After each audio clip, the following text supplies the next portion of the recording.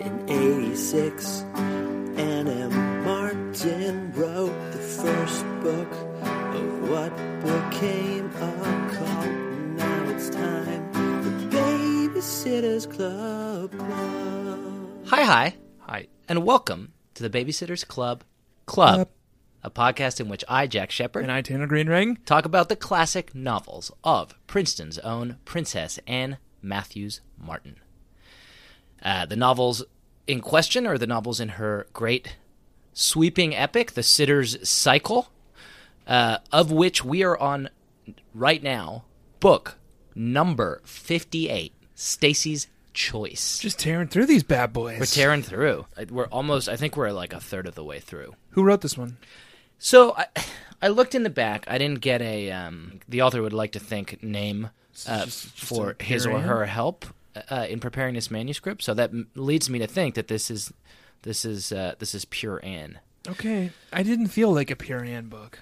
It felt a little phoned in. This is often a symptom of a ghostwriter coming in and helping Anne out. Is Inconsistency between A and B plot. Yeah, exactly. There was no relation between the two plots at all. Yeah. And A plot resolved about 2/3 of the way through the book. Yeah, it was and weird. B plot just continued to meander. B plot just like went out of control. Yeah. Got real crazy. Yeah. So I think that a couple things that point to it being Anne.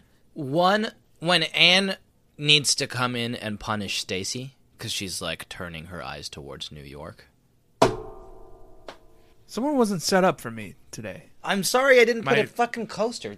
My rider hadn't been met. I've got your obscure Japanese anime doll. The only thing I turned on your vintage not right away. Sunray. Not right away. I had to ask for it. And now I'm slamming my can down like it's Woodstock All right, over well- here. Is that how you picture Woodstock? Bunch of people. A lot of people were going very so drunk. crazy they didn't have any coasters. Yeah. Anne swoops in sometimes when she needs to teach a babysitter a lesson, and that's a big part of what this book is about. Stacy needed to get put in her place. And then the second thing, I think when A plot doesn't meet B plot, Anne is trying to tell us to dig deeper. I think one of the things we're going to have to figure out in the course of this episode is what's the connection between these two plots? You know who else is trying to tell us to dig deeper this week, Jack? Who? Let me describe a scene to you. Okay. Tell me if this happens. Okay. Tell me if you remember this from the plot of the book. Uh-oh. The Babysitter's Club, girls, Marianne, Claudia, Christy, Dawn, Stacy, Okay. are all sitting around what looks like a cafe. The original 4. Yeah, Okay. there's 5. Oh, okay. Marianne is eating French fries. Claudia is eating an ice cream cone. Christy is eating French fries. Dawn is drinking some kind of soda, and Stacy is drinking some kind of soda. They're all laughing Okay. and having a very good time. It seems like maybe Dawn just told a really funny joke because they're all looking at Dawn. And it's in the diner. It's in some kind of diner, some kind of shop. Yeah, fast food place maybe. Tanner, this does happen in the book. No, it doesn't. Yes, it does. No, it doesn't. Let me read you a passage. Okay. Hey, let's celebrate. Let's go shopping on Saturday. We'll all come with you, Stace, and we'll help you choose an outfit. And then we can eat downtown. Mm-hmm. We can go to that new place, added Marianne. Ye oldie ice cream parlor, said Christy. She pronounced oldie like this, : oldie. Marianne giggled. Well, it looks like ye oldie ice cream parlor, but I think it's called the Rosebud Cafe, and it serves more than just ice cream. Whatever it's called, let's go there, said Claudia. I peeked in the windows the other day, and the ice cream and sundaes looked amazing. And then they go on for a little bit, and then the chapter ends. The next chapter has them going on a shopping trip To Zingi's. to Zingi's to Yeah. buy Stacy a dress. You know what they never actually do? They never go to the They ice never cream. go to the Rosebud Cafe. So what does Hodges know? Here's what I suspect. Okay. Hodges painted that cover, and they added, I think, the Stony Brook lawyers. Fuck, I've caught your my bug. disease. I think the Scholastic lawyers panicked, went in and added this, 4 extra paragraphs to the end of a chapter. That does explain that whole chapter, which was a completely meaningless piece of exposition. It had nothing to do with Stacy's choice. Well, and they never go to the Rosebud Cafe. Wow. So it explains this weird, like, addendum to the end of a chapter where Wow. it's just like, let's go shopping. And it's like, oh, yeah, and while we're there, let's go to the Rosebud Cafe. We'll get ice cream and french fries and sodas. So that brings me to a second question. Maybe an even more ominous question, which is, why are the Scholastic lawyers, whereas previously they never had, now desperately, frantically covering for Hodges Swallow, Babysitter's Club art director and cover artist? In the past, they've just let him get away with these covers that never these covers to nowhere Maybe they just didn't take him seriously. until But now, like, the threat is real. they don't want people like us to dig deeper and find out Hodges' real secret.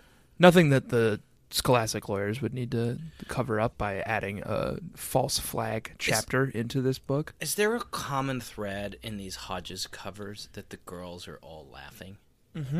They're all laughing. There's very little background. It's Right. all foreground, and it's all taken up by girls, babysitters.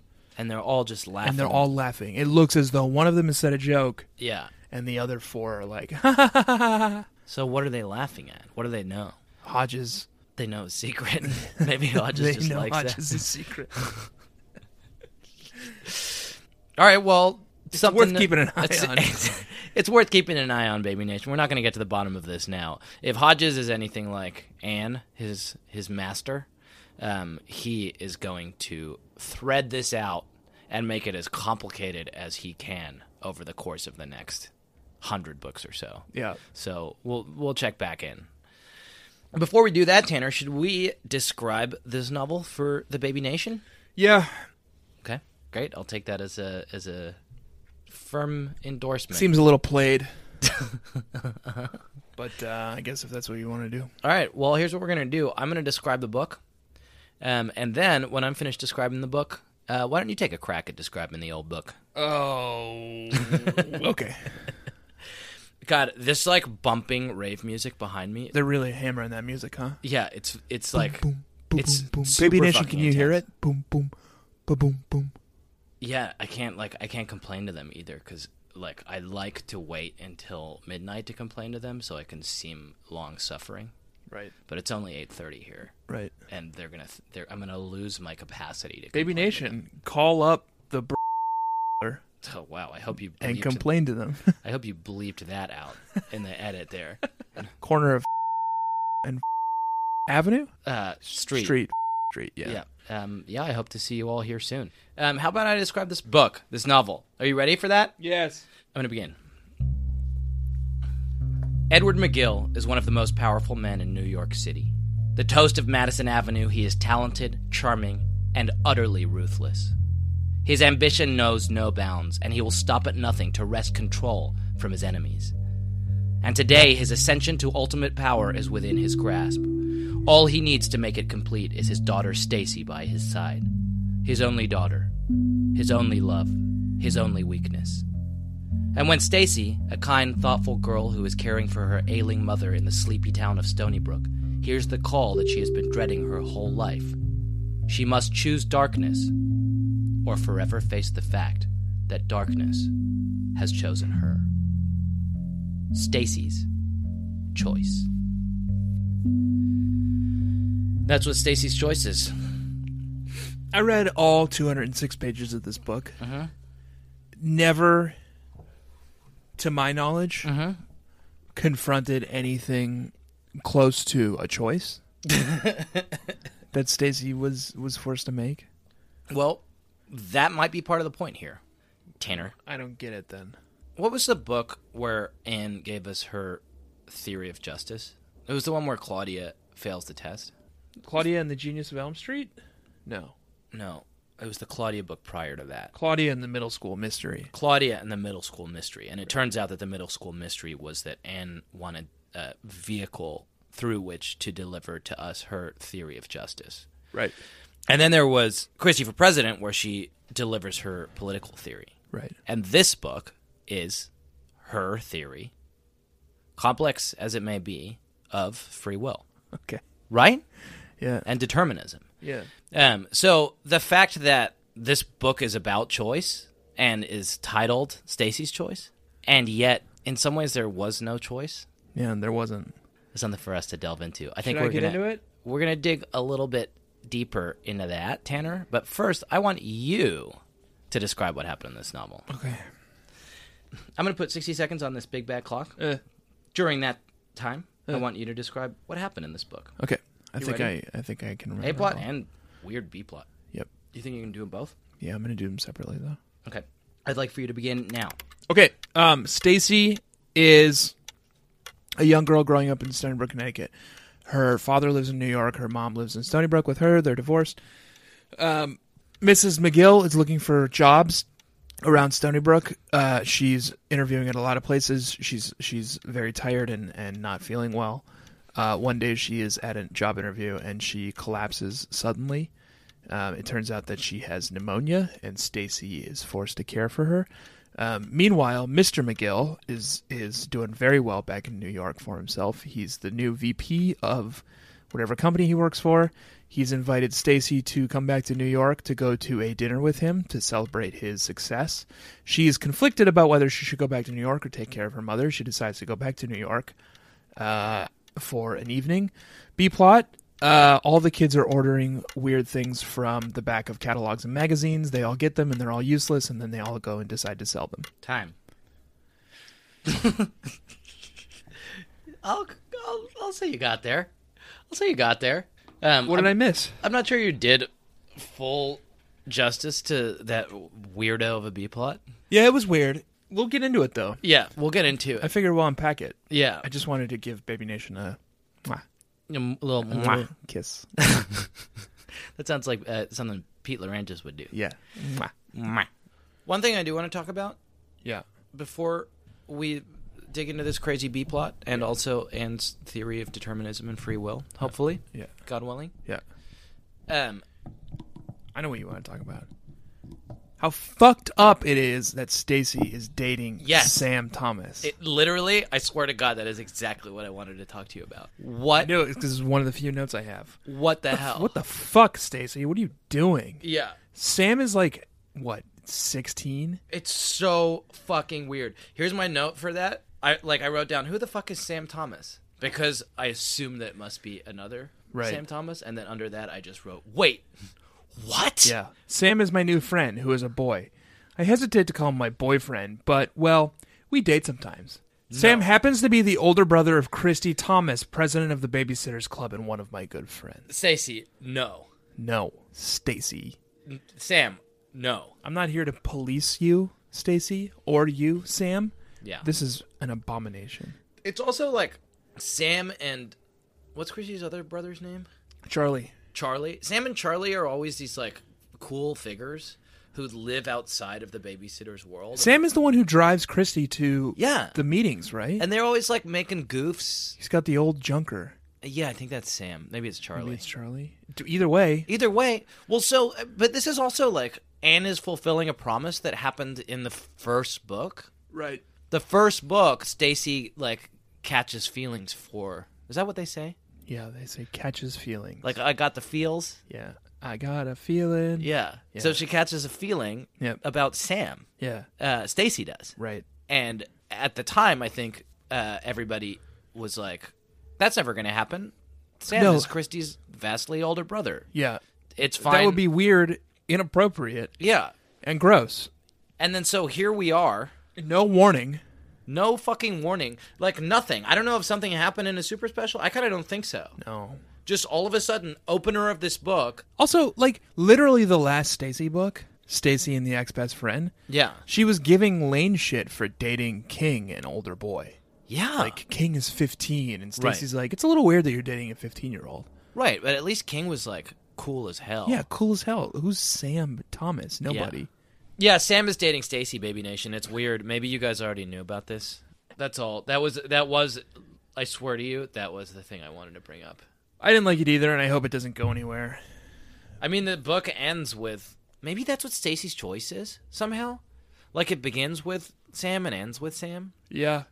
Yeah, at the end of the book, Sam offers to walk her home, and she cannot go home because she needs to catch a train to New York City to be with her father. You know what has Sam at the beginning and Sam at the end, and something else in the middle? The sandwich. How does that have Sam at the end? It's like the beginning is bread and the end is bread, and then in the middle there's others. I guess it's like sideways. I just made up a joke, that's all. It was a bad joke. I don't think I really got it. Yeah, I don't know. Whatever. Maybe that's her choice. It feels significant that Anne begins the book with Sam. And Ends the book with Sam. And then the shit that is in the middle is fucking off the wall. Right. Particularly this B-plot stuff. The B-plot was...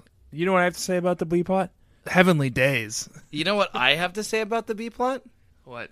I swan. There's something happening to the dads of Stony Brook in this book. Yeah. The dads of Stony Brook have They're just gone like haywire. falling apart. Yeah. Stacy is talking to her dad at some point, and he's really upset with her. Yeah. And says, here, I'll pull it up. I didn't realize that we would be walking out before dinner was over. If that bothered you, how come you didn't say so last night? Said Stacy. I didn't want to spoil the evening, but I swanned, Stacy. He swanned? You kept getting up and leaving the room during the ceremony, and then for us to be the first people to leave, well, that's just what he said to her. I swan. Stacy goes and has dinner, the celebratory dinner with her father and his company. Yeah. But is very concerned about her mother and her pneumonia, and kind of insists on calling and checking on Mrs. McGill a lot and leaving very early because she needs to catch a 6 a.m. train back to Stony Brook the next morning. Yeah, they get up at 4:30 in the morning. And Mr. McGill just fucking swanned at the idea of it. Yeah. I'd never heard it before. It is a thing. I looked it up. Nor had Stacy. Yeah. She's like, swan? In parentheticals, she says, he swanned? What? And that's like the only time she brings it up. Yeah. It comes up again when Mal's father says heavenly days. Right. The kids of Stony Brook are going door to door selling all the bullshit they got from the backs of comic books and magazines. Yeah. And Mr. Pike sees them coming and exclaims in this like Victorian high gentry lady way, like he has the vapors. Heavenly days. Heavenly days. And then Mal's like, what? And Stacy's like, oh, don't worry. My dad says I swanned. Well, that was what tipped me off to the fact that the first swanning wasn't a typo. That's just how dads talk. That's just how dads talk in the now. Cityverse. In 1992. Yeah. I mean, Anne clearly did just discover rap music. Yeah. So maybe like a rapper had said I swanned or Heavenly Days. Yeah. And Anne was like, oh, that's cool. Yeah. 92. To get that in. I'm trying to think. I don't even know. It would have to be like Run DMC. Tone Loc. Yeah.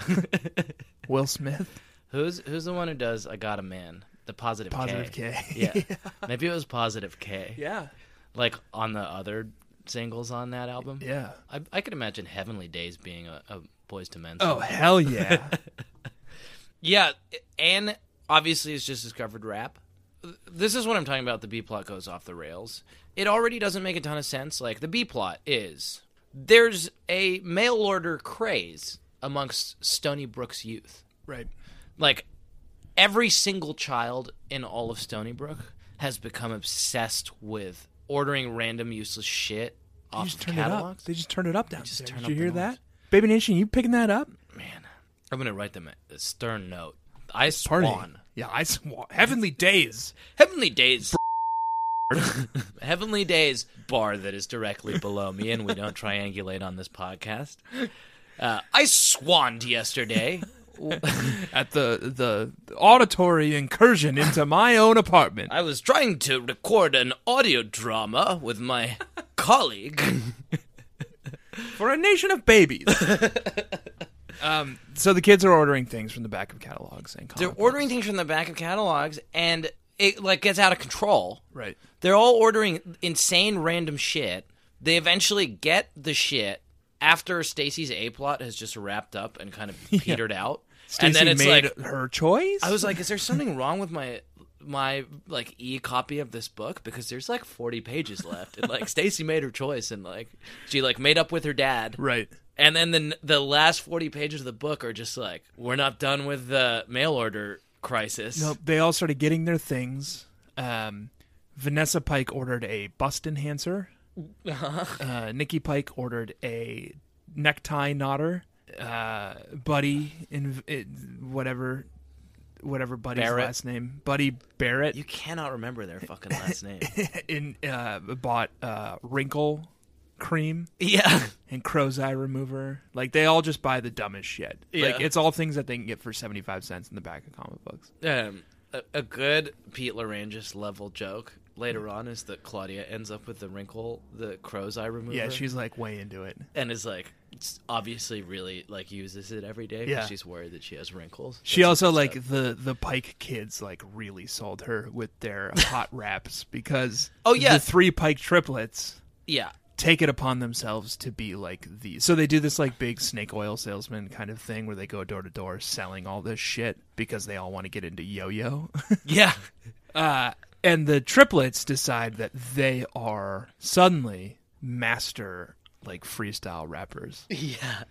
and they develop a bunch of like sick rhymes for all these mail order products. I was putting myself in the shoes of what it would be like to be like a suburban homemaker and have this happen to you, but they show up at people's houses, ring on the doorbell, and then just start like dropping mad freestyles. It works. And they've got a wagon full of It worked on Claudia. just literal garbage. Claudia's like bopping her head. She's like, "Oh yeah, my crow's feet are bad." Yeah. Jack, this happened to me when I was a kid. Yeah. Growing up in Excelsior, Minnesota. Mm-hmm. Excelsior. My friend Nathaniel Boyd and I. Oh wow, Excelsior! You want to know something? And hold on to this, because our friend of our podcast, our very early baby boy, Joel, Yeah. who also discovered was the first to discover the Doll People series. So he's been mentioned on this podcast before. He was like, "I'm your biggest fan, but I stopped listening to your podcast after Tanner claimed that name of guy who was in Babe." The actual actor, Star Trek name of the guy who was in Babe. Zephram Cochrane. Zephram Cochrane invented the hyperdrive. Yeah. He invented the warp drive. And just to walk that back to why I thought of that, the starship Excelsior, Yeah. I think is the starship that Sulu gets to be captain of. Okay. Yeah. Good. Well, it's also the town on Lake Minnetonka that I and Prince Why are we talking about this? lived in for some years. Yeah.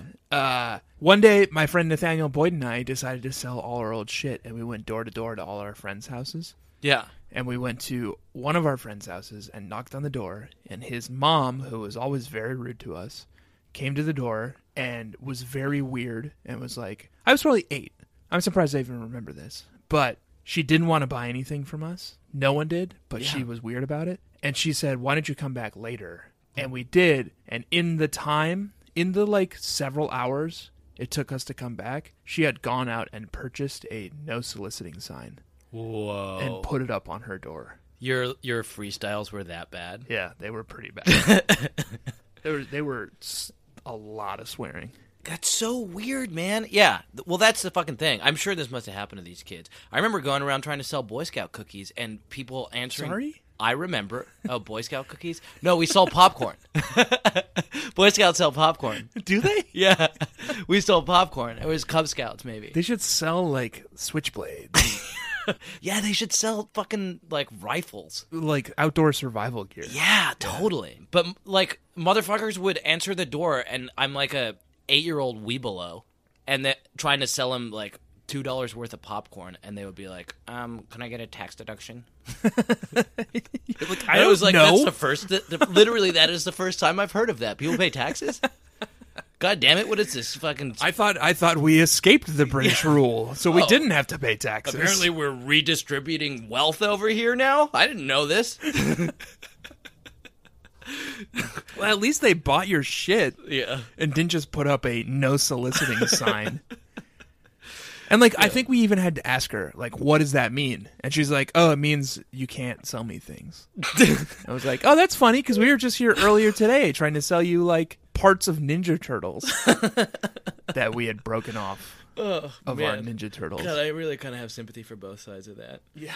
But what does this have to do with Zephram Cochrane? Don't dig yourself deeper, man. I'm trying to remember if they interfered or if they just made first contact because he had discovered warp drive. Okay. I think it was they made first contact after he had discovered warp drive. What are we talking about? Hang on, let's try to walk this all the way back. Rap and discovered rap. And discovered rap. I mean, she didn't personally. No. She learned invent about rap. She learned about rap. It's October 1992. Yeah. And so she's There's a making this lot of topical. mentions of rap in this book. Yeah, and a lot of like sick rhymes. You have examples? I didn't really capture any of the rhymes. He rhymes the word awry at some point. With tie. Yeah. And buy. Yeah. You got a tie? It's all awry? Then you should try. ... That's all the further they got. Also, the triplets are like Oh, they're like 8. 11. Oh, they're 11? They're like adults. Yeah.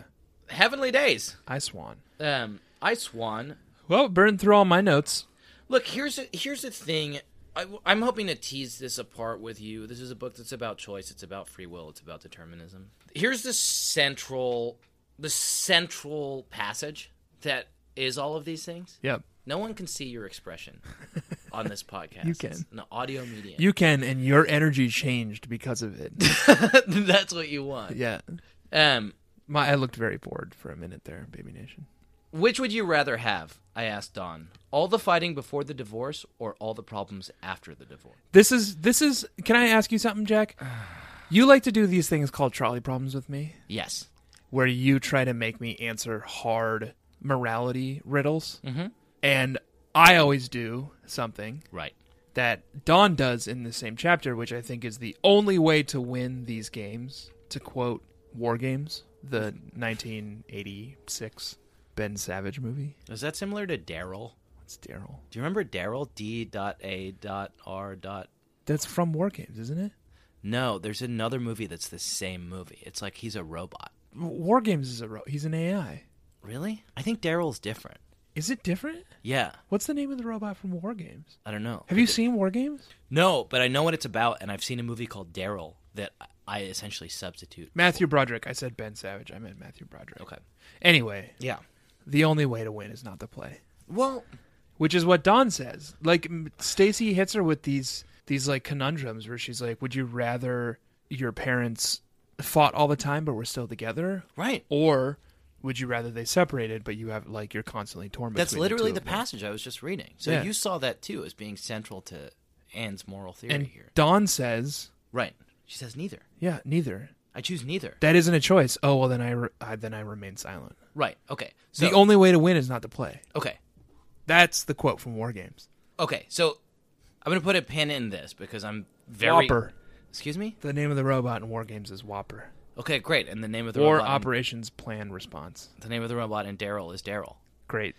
I'm going to put a pin in this because I want to talk about Daryl particularly, and I also want to talk about this passage. We can talk about trolley problems in a little bit. Which would you rather have, I asked Dawn, all the fighting before the divorce or all the problems after the divorce? That's essentially a Cartesian view of choice, right? It's this Data binary. analyzing robot youth life form. Daryl. That sounds like Daryl. Life form is one word. 1985 American science fiction film.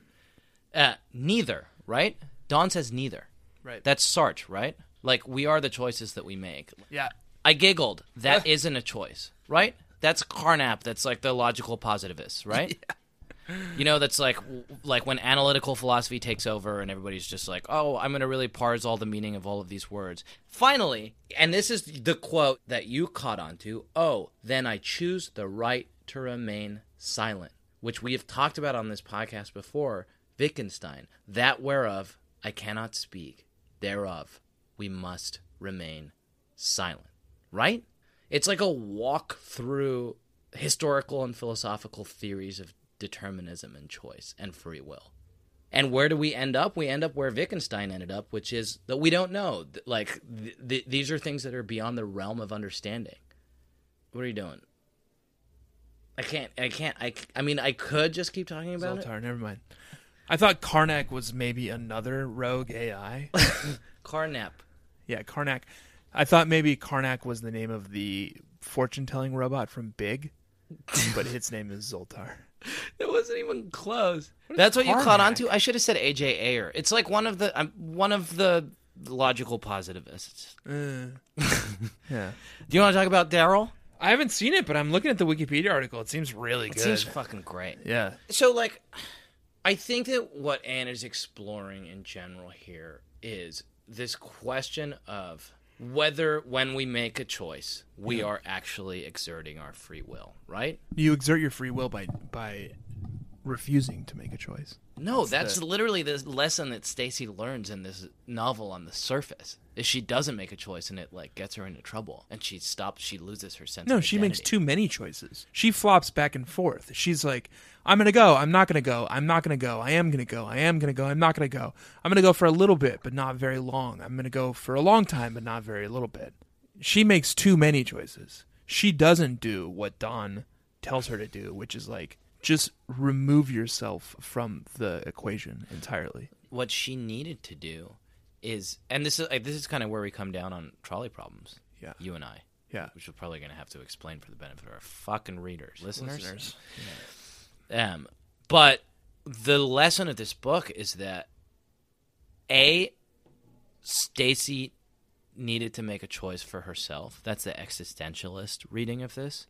That by refusing to make a choice between her mom and her dad's needs, she ended up hurting herself and everyone. Right. Because she wasn't like... She pleases nobody. Right. She sets out to please everybody and ends up pleasing nobody. So what she needed to do, and the lesson of this novel, is that she needed to make her own choice.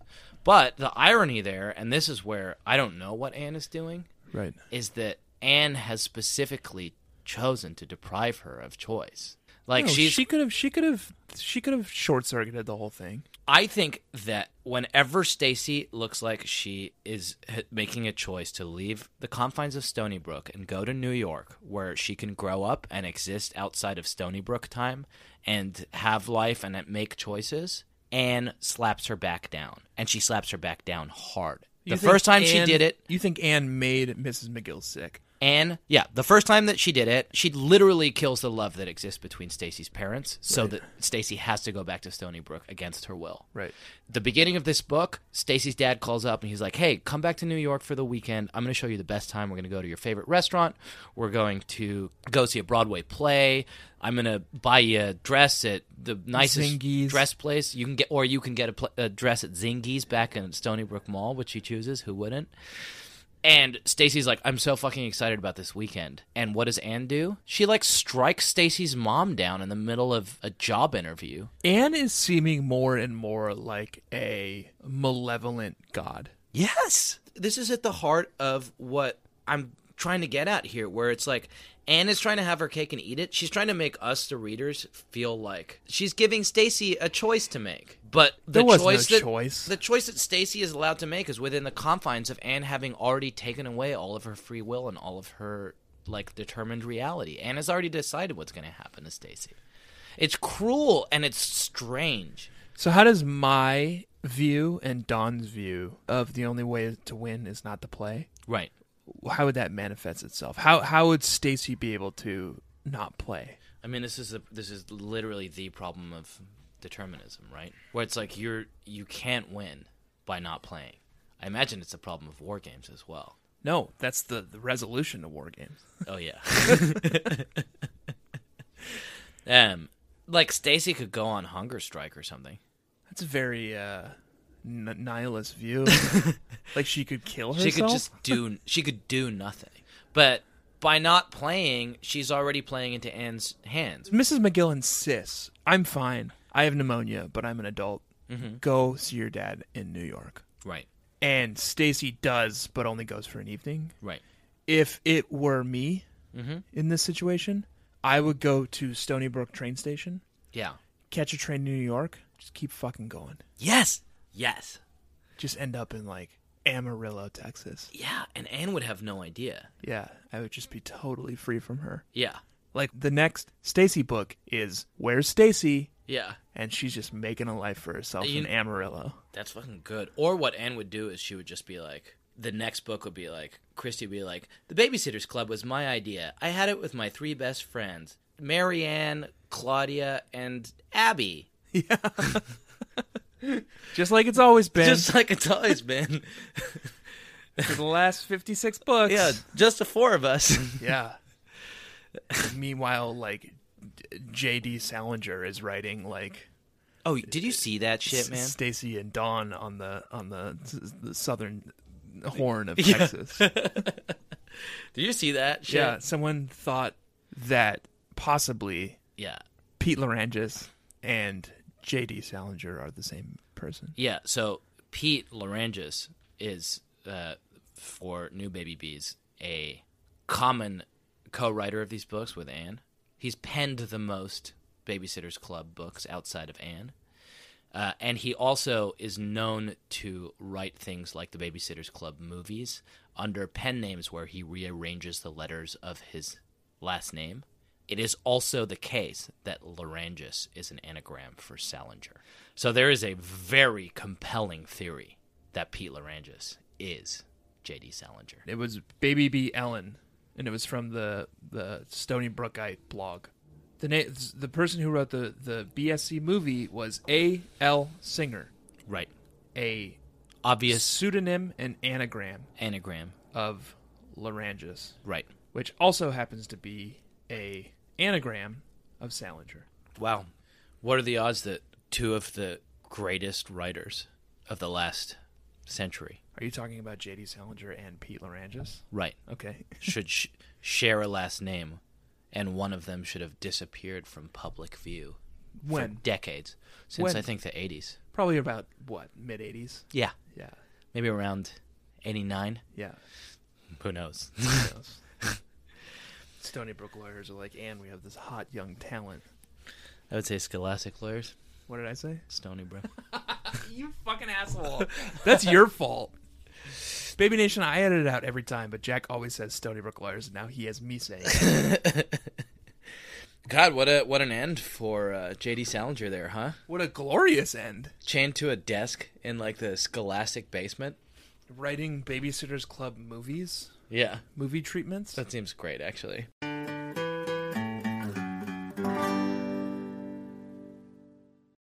I would love to write a Babysitter's Club movie treatment. Yeah. We would do a very good job of that. Yeah, we'd write a killer one. Yeah. I would write one about this concept. Stacy trying to escape the clutches of Anne like a malevolent author. You know what mine would be? What? The girls are all part of the Space Wolves, Space Marines. By Werner Vinge? No. There's a group of Space Marines called the Space Wolves. Okay, well, there's also a novel by Werner Vinge that is about Space Wolves, and it's good as hell. It's called really, A Fire Upon the Deep. It's barely about Space Wolves. It's literally about Space Wolves. About wolves. In space. Sentient packs of wolves. In space. Where one individual is 5 wolves. It's very good, Baby Nation. If you haven't read Werner Vinge's Fire Upon the Deep, yeah, it is really good. I'm going to say 2 words to you. That is all you need to know about it. Space Wolves. Right. Werner Vinge also essentially invented the idea of the singularity. Yes. Which is also relevant to these books. Yeah, it certainly is. Especially today when we're talking about war games and Daryl and Whopper. Wow, it's all coming back. Sentient AI. Yeah. Sorry, your version of the Babysitter's Club movie. We're pitching our versions of the Babysitter's Club movie. I'm going to get on board with yours because it has Space Wolves in it. Right. And I just want to help you refine it. Yeah. All right. It is the year 3050. Good. On board. The girls are 14. They're in the 8th grade. Oh, wow. Okay. That tracks. That tracks. Yeah. They are in space. Mm-hmm. They are part of an elite group of super soldiers in high-powered, high-tech armor. So, soldiers with magnificent weapons. Yep. Yeah. Okay. And they're led by a sentient AI. glorious commander named Grand Inquisitor Radowski. Oh, wow. Who has lived through all of the Chaos campaigns and has seen the rise and fall of the Immaterium and has been there through the Eldars and... Are you tricking me into Space you Orcs. describing to me the plot of Warhammer 40k? Because I was so on board for this until it sounds a little bit too fleshed out. Yeah. Is this the plot of Warhammer 40k? Yeah, I think pretty loosely, but yeah. It sounds good. Yeah. Do they fight a sentient AI ever in Warhammer 40K? There is a race of sentient robots Okay. called the Tauros. Do they have Tauren? someone named Janine leading them? Let me look up. Because if Warhammer so, well, let's not. You know what would be a good thing to not do 40K. is look it up, because races. already fairly tenuously connected to this novel, and feel like there's a good The chance. Tau. They're called the Tau. Okay. The Tau are a group of sentient robots, I believe. Well, moving on. I think they're just tech-heavy aliens, actually. Do you know that orcs exist in the... Oh man. Here's the best part about Warhammer 40K. I just think is that- they just took Warhammer, which was like a Tolkien-esque fantasy, And they multiplied it and by they just 40,000. made it in the future. Yeah. So there's like Space Marines, and there's also like Space Orcs.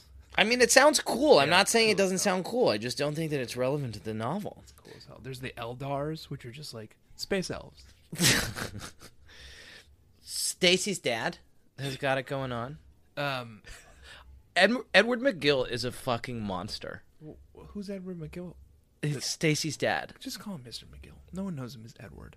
Edward. Edward and Maureen. Oh, you want to know what else is weird? Mrs. Pike is in this novel, and her first name is finally revealed. D. And Stacy says her name is Dee, but that's not her real name. I looked everywhere. The only way she is ever known is as Dee. She has a secret name that Anne has chosen not to reveal. Maybe it's Daryl. Oh shit. Maybe it's like Name of the Wind and Oh no! It's like a mythology that I'm aware of, but it's like maybe it's like not the- even the Name of remotely the related Wind to. a mythology where you can't tell someone your real name or else they have power over you. Yeah, I believe From that. Patrick Rothfuss's Name of the Wind. Yeah, Baby Nation, if you like, first of all, I'm sorry, and second of all, like, if you followed all of that, if you like know your Daryl and you know your fucking like early Star Trek history And Warhammer 40K. and Warhammer 40K And Patrick Rothfuss books. and Patrick Rothfuss books, and you like read the BSC up to Stacey's Choice, like, God fucking bless you. Yeah. Wait, this book reminded me of Needful Things a little bit. Oh yeah. The plot of Needful Things is literally like A a small town is taken over by demonic pawn shop opens up. right, and like everybody just buys like useless crap. Right. I don't know if there's any like freestyle rapping in it, but there may be. It's been a while. It was probably about 92. Yeah, Needful Things. yeah. Edward McGill is a monster. There were a couple moments in this book 91. where really That's when Needful Things came out. and And like he just. And it was just like finished Needful Things and was like, well, I've got nothing else I need to do today. Oh shit, there's a Babysitter's Club book due tomorrow. I've only written 2/3 of it. I need to fill out this book. A car is possessed by the spirit of a woman. No, too obvious. Too obvious. Dog has rabies. No, Anne, think. Mr. McGill does two things in this book. I mean, he does a bunch of things that are fucked up. The first thing he does is this like insane guilt trip where Stacy calls up her dad and she's like, "Hey, Dad, I don't think I can make it to your special dinner. Like, Yeah. Mom just got real sick with pneumonia."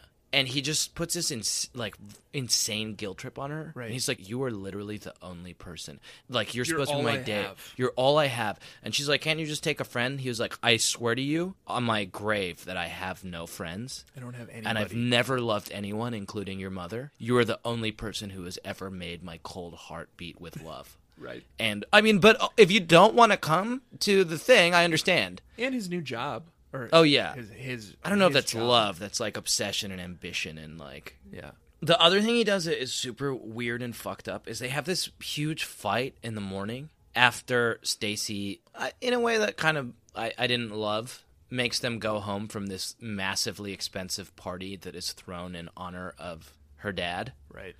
She makes them go home early because she's worried about getting up for the train. Right. And it's like, dude, like this crazy corporate entity that who knows what the fuck it is that your dad just became vice president of, Right. threw a massive party at the fanciest hotel in New York. Like, it was a huge banquet hall, and everyone was there, and everyone was, like, fawning over Mr. McGill, and it felt weird cultish. high society cult Yeah. kind Yeah. of things. Yeah, that's like what. So we know a VP, the gentleman Our friend who, Scott?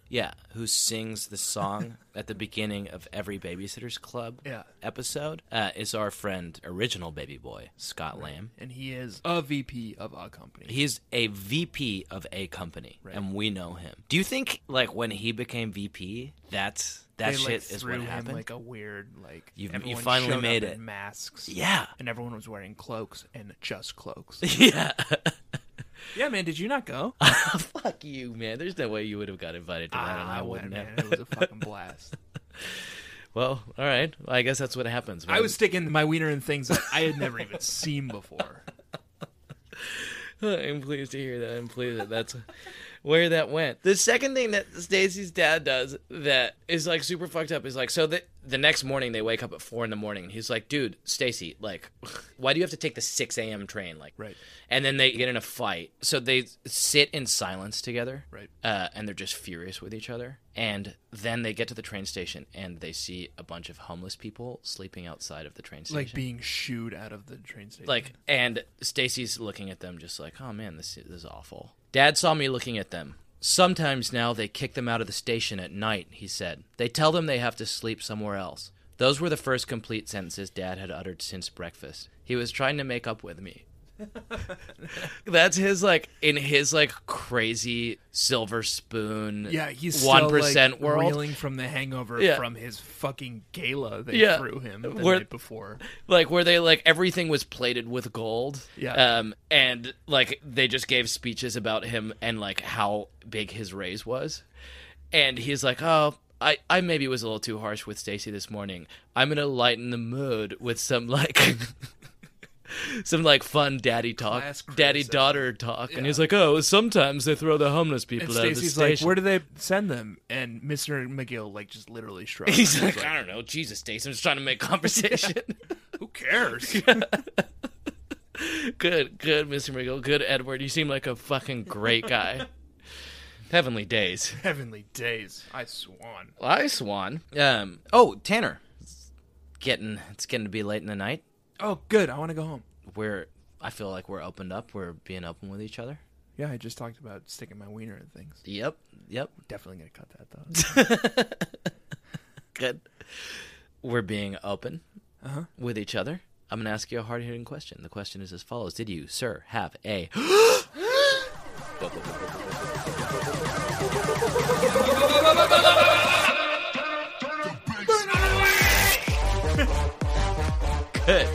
Good. Those fuckers in the bar downstairs Yeah. are going to call up here. Yeah. Be like, excuse me, we're trying to have a loud, obnoxious rave party, and someone in your house is yelling, burn of the week. Trying to throw a rave for this wealthy man who just became the VP of a company. And you guys are screaming about birds? I don't know. You had one. I got a good one, man. There was one legit sick burn in this book. I don't feel good about mine. Okay. My father and I hurried out of the station and caught a cab on 42nd Street. Unfortunately, it was now rush hour, so the ride to Dad's apartment that should have taken about 12 minutes took nearly 45. I know Dad wanted to grumble to our cab driver, but he didn't, because the driver had posted a really defensive sign on the back of his seat, right in front of Dad's knees, and it read, "Please be aware that A, I know where I am going, B, I know how to drive, and C, I have a complete grasp of the English language." Do you think this cab driver has specifically had Edward McGill in his car before? Like, that's the cabbie. It's not Mr. just McGill that's is always a funny just like, sign he has. It's just like 42nd Street, please.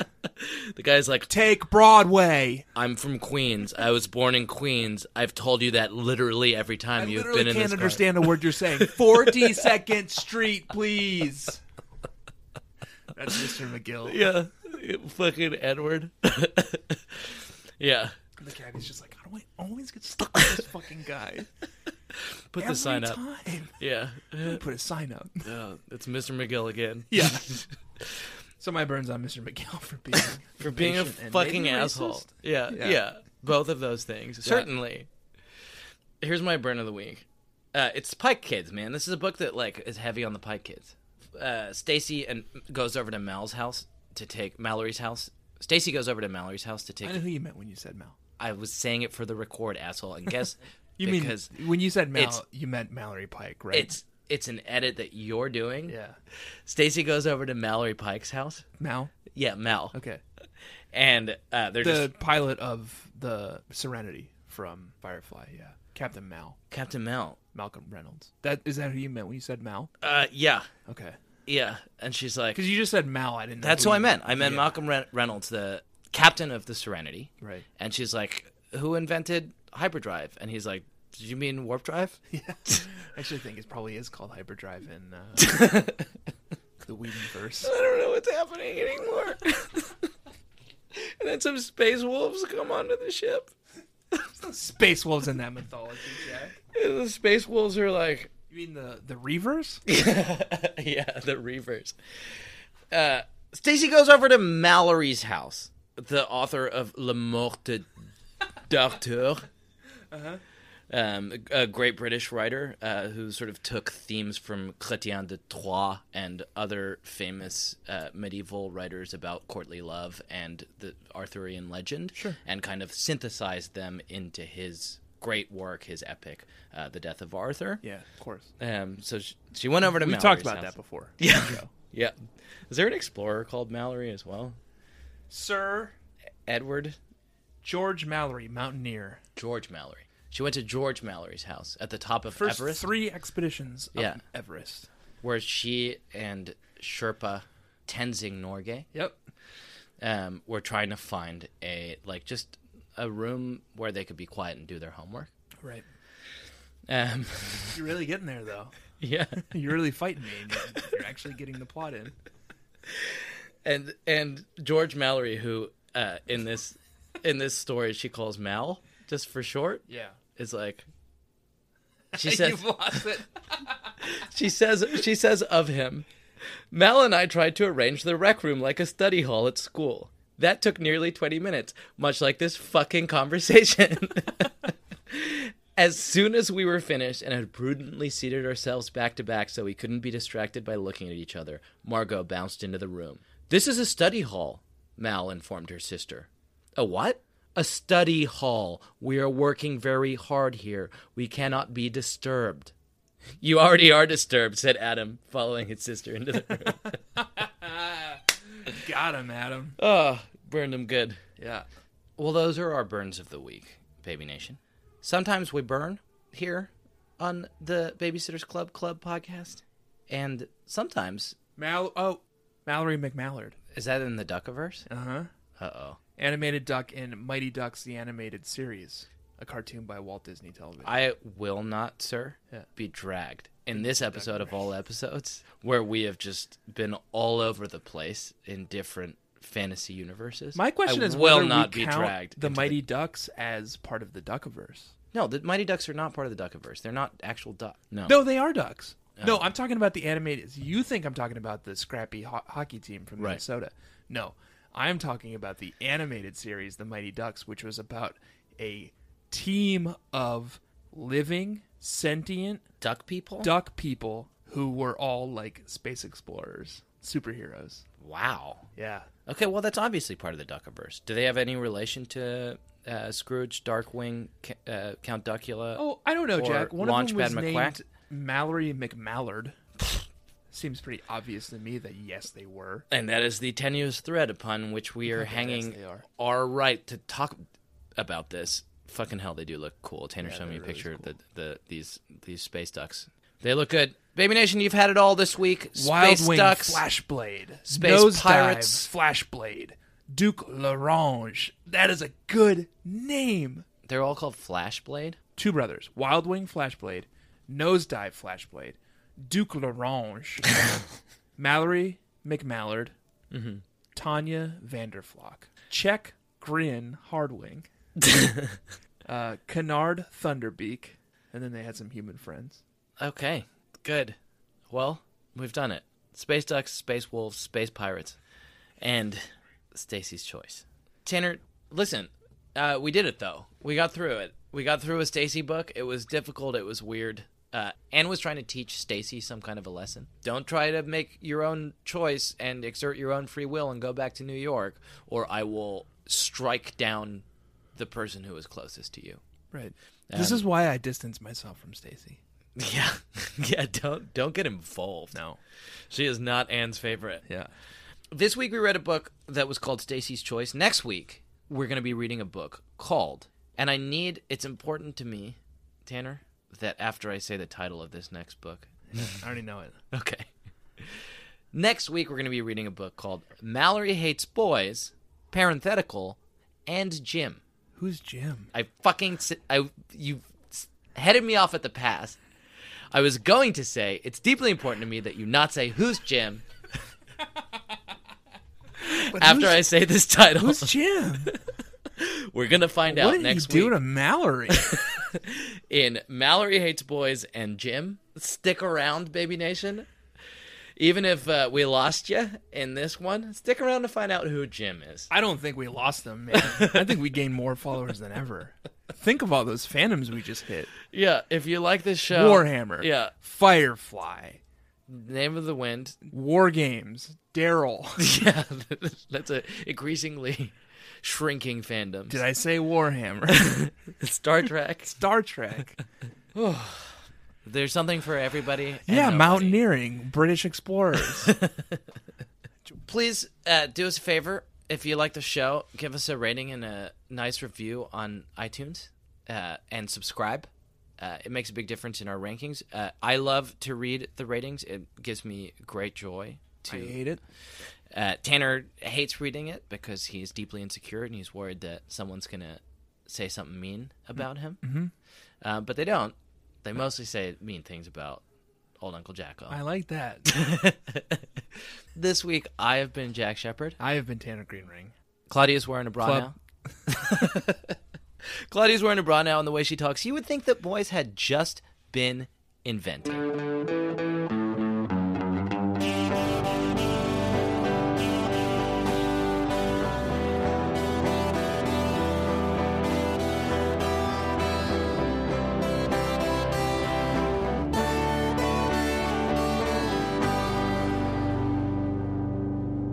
You are standing at a train track, at a split in the train track, and you have a switch. Right, which you can divert the train. The train is hurtling out of control towards, let's say, Launchpad McQuack, Daryl from the hit movie Daryl, Kvoth from Patrick Rothfuss's Name of the Wind, Probably Captain Mel, no, Captain Mal's too obvious. It would be like a Reaver, River Phoenix. Nope. River Song. River Song. That's Doctor from Who. Doctor Who. It would be River Song from Doctor Who. and Zephram Cochrane. Yeah. The inventor of the hyperdrive. All Right. very important people. And Poe Dameron Right. from Force Awakens. Okay, good. So they're all tied to this track. This is a very standard trolley problem. Uh-huh. And then You've got my attention. Oh, and Horus, the Roman poet. leader of the Space Marines from Warhammer 40K. Okay. Yeah.